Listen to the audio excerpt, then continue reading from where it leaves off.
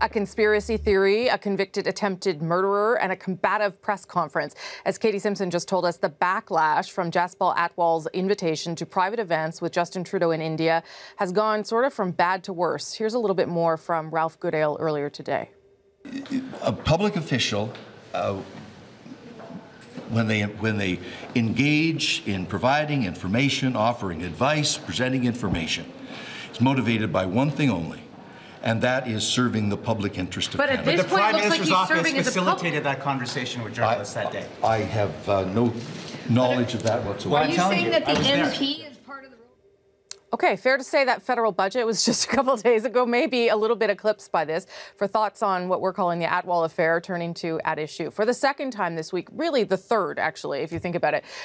If you did want their analysis on the federal budget, that was Tuesday night. You can find it on the podcast. For now, we're going to talk about all this. Andrew Coyne is in Toronto tonight. Chantal Hébert is in Montreal, and Althea Raj is with me in Ottawa. I'm not complaining to have you this often. I just, for the record, I like it. Okay, let's start with you, Andrew.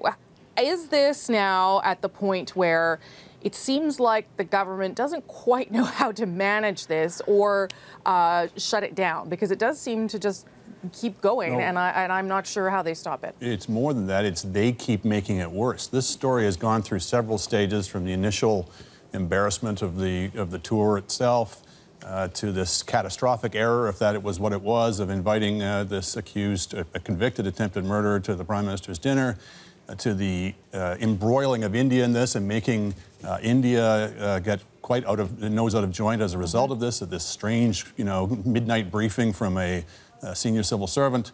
But now what we're seeing is this kind of comic business where they cannot get their story straight. They can't decide who to blame. Yeah. They refuse to take accountability where it belongs, which is in the Prime Minister's office. And we're now getting into things where having propped up this civil servant to give this secret briefing to journalists, they're now in this ridiculous position of saying, but he can't give the same briefing to MPs. They have no good answer for that, which is why Mr. Goodale looked so pathetic today. Chantal, it is strange because, it is the Liberal MP's fault for inviting Atwal, and then the senior official briefing reporter says that it might be a conspiracy in factions of the Indian intelligence agencies. Like, can it be both of those things? Is it one of those things? Is this story just spinning out of control? It might, but if you're looking at communications management, you see two things. One, dual messaging tracks that run into each other. It's the MP made an invitation that he now regrets.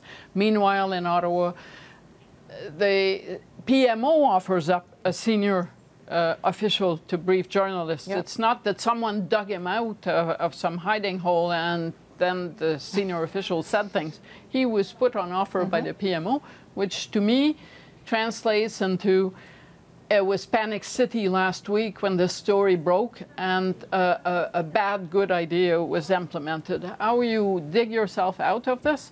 I don't think you can. You can only hope that time will make this go away.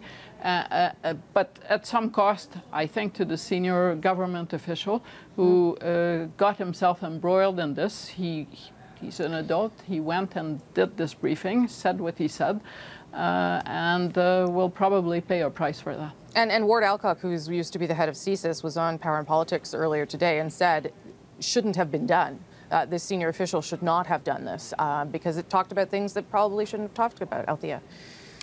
Well, the senior official, the National Security Advisor, is a man with a very long history in this town and knows how the bureaucracy works and how to serve one's political master. He was a former Deputy Minister of Foreign Affairs, so it's not like it's a mid-level government official here. Like, this is somebody who basically knows what they're doing. To me, the question is, why is the government of Canada looking to pick a fight with the government of India, even more so knowing that the government of India was concerned and remains concerned that there are elements within the Trudeau government that are sympathetic to Sikh nationalism?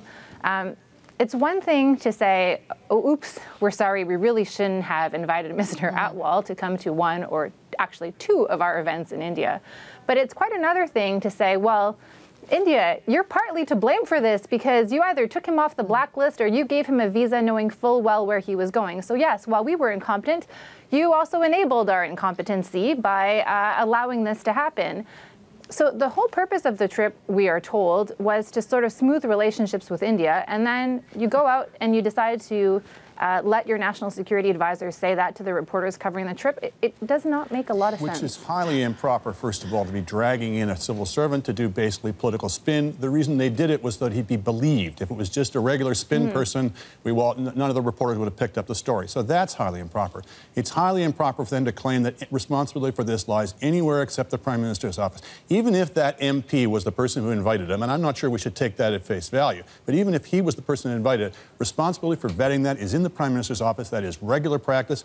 They seem to have waved off any security concerns on this. And when you put all this together with this long history that not just the Liberal Party, but particularly the Liberal Party has of dallying with, winking at, tolerating Sikh separatism, never mind the terrorist angle, but the separatist thing. If you want to have good relations with India, with any country, you cannot be dallying with people who want to tear that country apart. Last word, yeah. And you certainly don't do that when you're doing it when you're on a fence mending tour. There's a lot of questions still to be answered here. Last point, Chantal.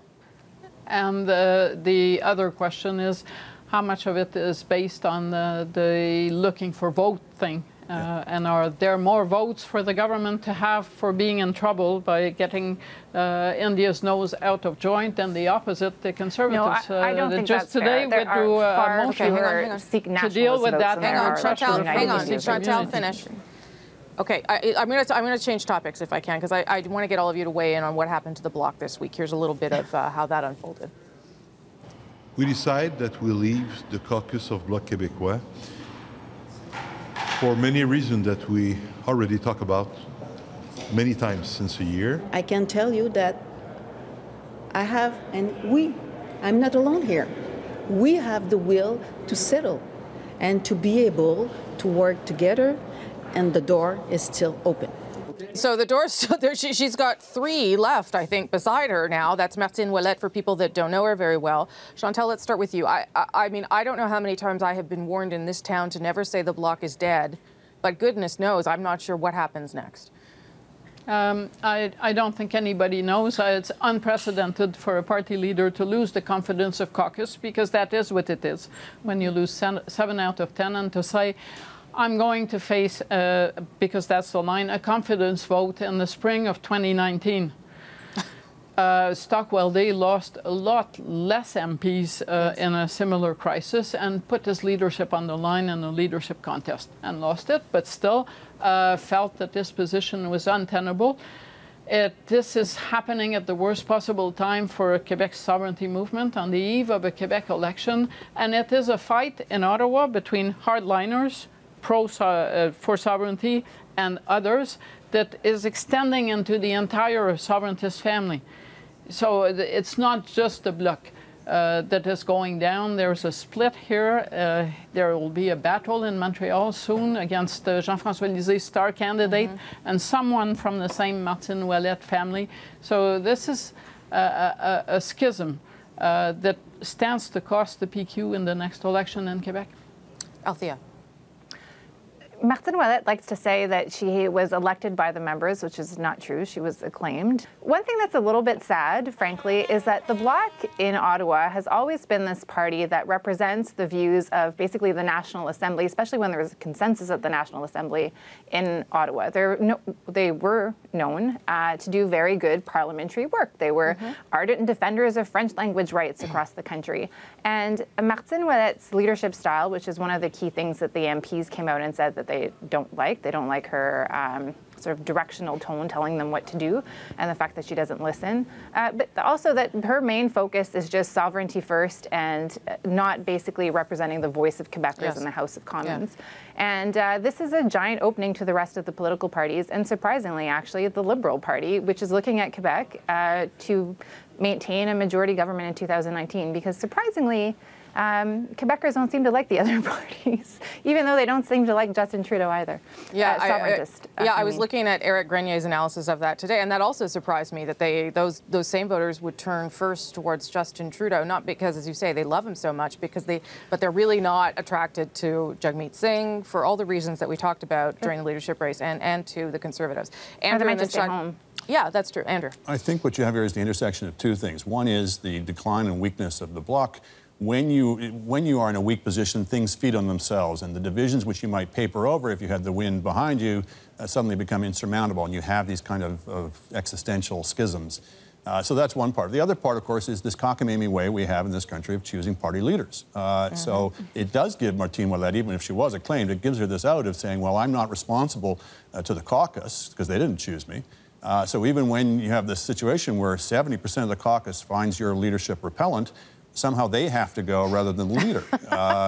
So, you know, we keep seeing these eruptions. We saw this with the Patrick Brown situation in Ontario, and we've got to fix this.